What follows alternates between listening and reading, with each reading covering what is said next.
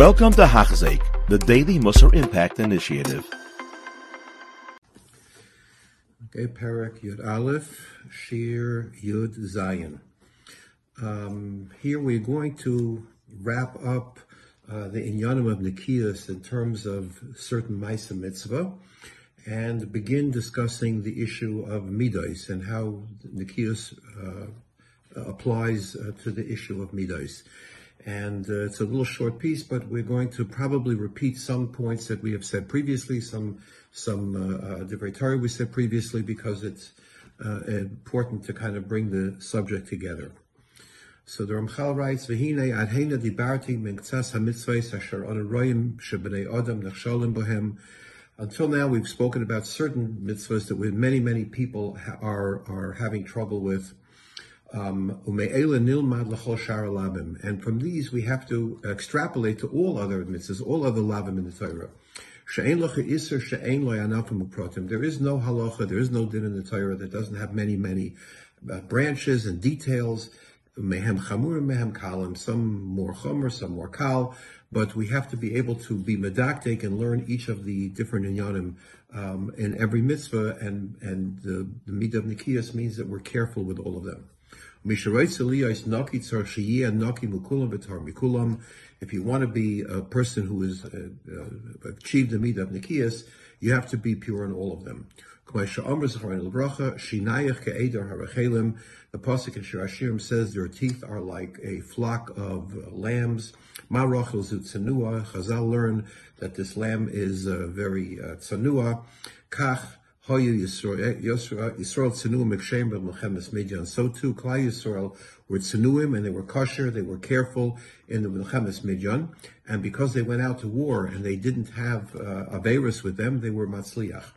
Rav Huna b'shem Rav Acha Omar, shleihikim echad mehem tefillin shel rosh letefillin shel yad, because not one of them put their tefillin shel rosh on before the tefillin shel yad. The halacha is first you're supposed to put the tefillin shel yad, and because they were very careful to do it in the right way, nobody, did it haphazardly, in a way that, that they weren't sure what they were doing or made a mistake and put it in the wrong order. They weren't paying attention. They were careful in the mitzvah. That was their zchus. Because if they weren't careful in the mitzvah, somebody would have put his shel rosh on before the shel yad, then Moshe would not have been mishabeach them, and they would not have come out from the milchama b'shalom. I once heard a maisa about a yid who went to the Satmar Rebbe in the middle of tefillah shachris, and he was holding his tefillah shel yad like this, and he said to the Satmar Rebbe, he's not sure if he's taking his tefillin on, putting his tefillin on, or taking his tefillin off. He doesn't know what to do. Should he make a bracha? Obviously, this is a person who is not paying attention to what he's doing. If doesn't remember if I'm taking my tefillin on or off.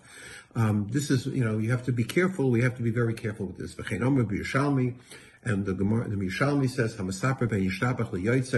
if a person speaks between Yishtabach and the first bracha of Yotzer HaMa'aros, it's an Aveira. Even speaking at such a time, which is not the worst Aveira in the world, but it's a hefsek. It's enough of an Aveira that a person has to go back from the army because maybe in the war he's going to be, HaKadosh Baruch Hu will take an einish on him in the battle. So you start to see how careful we have to be.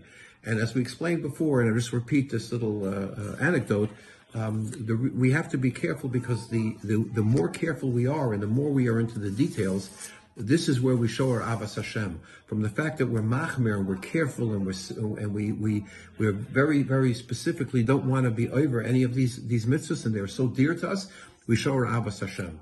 And how do you see this? It's an example I gave was that, in the times when they used to, mothers, they bring a breakfast to the mother in bed, whatever. So there are two ways you can do it. You can, as I've explained previously, you could say, well, what's the breakfast? The shir is I could bring a kabeya, I'll bring an egg and a revius of orange juice and put it, and I bring it in, here's breakfast. Or a person can say, you know what, I'm going to take a beautiful tray, I'm going to put a flower in a napkin and a note, and I'm going to make a nice omelet, and I'm going to, have a big orange juice glass with a straw in it, and with the more you do, the more you're mahana, the more you do it, make nicer the mitzvah. The more you put effort into it, the more the more you do that, the more you're showing your ava. Just to do it, to get away with it, that you're not showing your ava in that situation. Nikius means that I've cleaned out everything so that I can really show my ava to HaKadosh Baruch Hu. So this is step one. And then he continues, he says, V'hine k'mashetzarach nikius b'maisim, just like we need nikius in our actions, kaftzarach nikius b'midos. So too, we have to be careful in midos. And midos is something that people tend to, okay, listen, I'm a human being, this is my nature, etc., etc. But we have to work on midos, and that's harder. It's actually harder to do nikius in midos than maisim. Because the natural inclinations of a person drag on him more in his midos than they do in the specifics. Because at the end of the day, you want to do the Maisa mitzvah, you can push yourself and do the Maisa. But to change your character, to change your midos is a very, very difficult thing.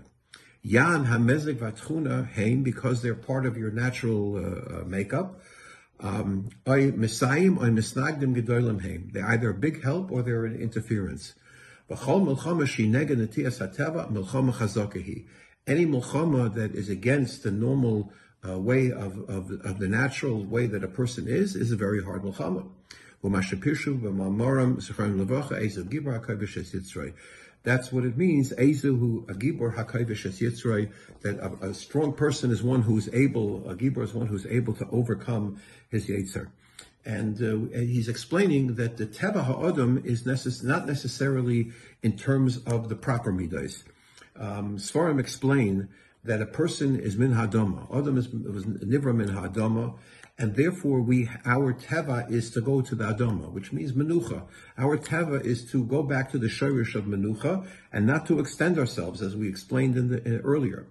And if you want to see the real emes of a person, what they're really all about, it's when they go back to where they come from, where they started from. The Reb Tzadok wrote that an interesting thing.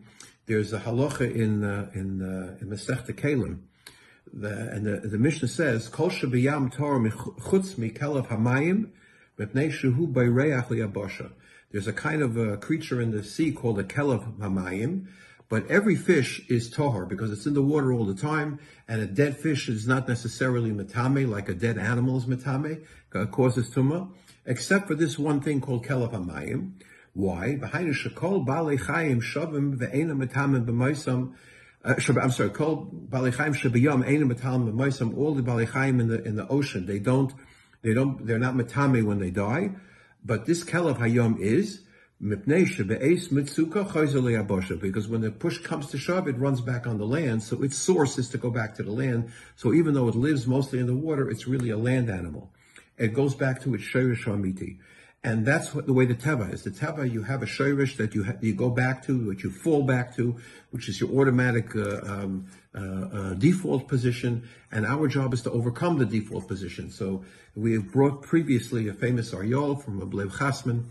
Why was Reuven the one who was zeicher to save, to come with the Eitzah to save Yosef from the bar? And where did he come from? It says, where was he? So Chazal tell us he was doing tshuva on the fact that he moved the beds by Yaakov Avinu, that he moved around the mitais by Yaakov Avinu.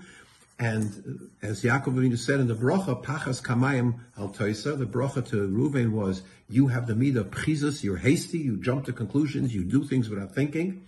And so what was Yehuda doing? What was Reuven doing? He was doing tshuva not on the Aveir he did, but on the source of the Aveir, his default position, which was the fact that he was hasty. And therefore, once he did that, he was able to have Mesilas, he was able to have a clearer appreciation for what was going on when he came back. He was the one who saw clearly that what they were doing with Yosef was wrong, and he gave them the opposite approach and the right approach that they should take. And then he concludes this section, V'hine midos heim rabbis, there are many, many midos, ki kafi kol ha'pu'ulai sheshayochem la'adam ba'olam, kamoi kein kol midosayim achreim, u'nimshach b'pu'ulaisav. that actually all of your actions lead. They are the progenitor for the midos, meaning that if you start acting a certain way, the midos will tend to follow them, sometimes for good and sometimes for bad. So we have to be careful, in the actions. That's why he started with that, because that will help along in the issue of midos, or it will hurt. We have to be careful about the actions. And when we get to the midos now, we're going to start to discuss in the next few shiurim some of the midos, the negative midos, and how we have to work to overcome them. You have been listening to a shiur by Hachzeik. If you have been impacted, please share with others. For the daily shiur, please visit Hachzeik.com or call 516-600-8080.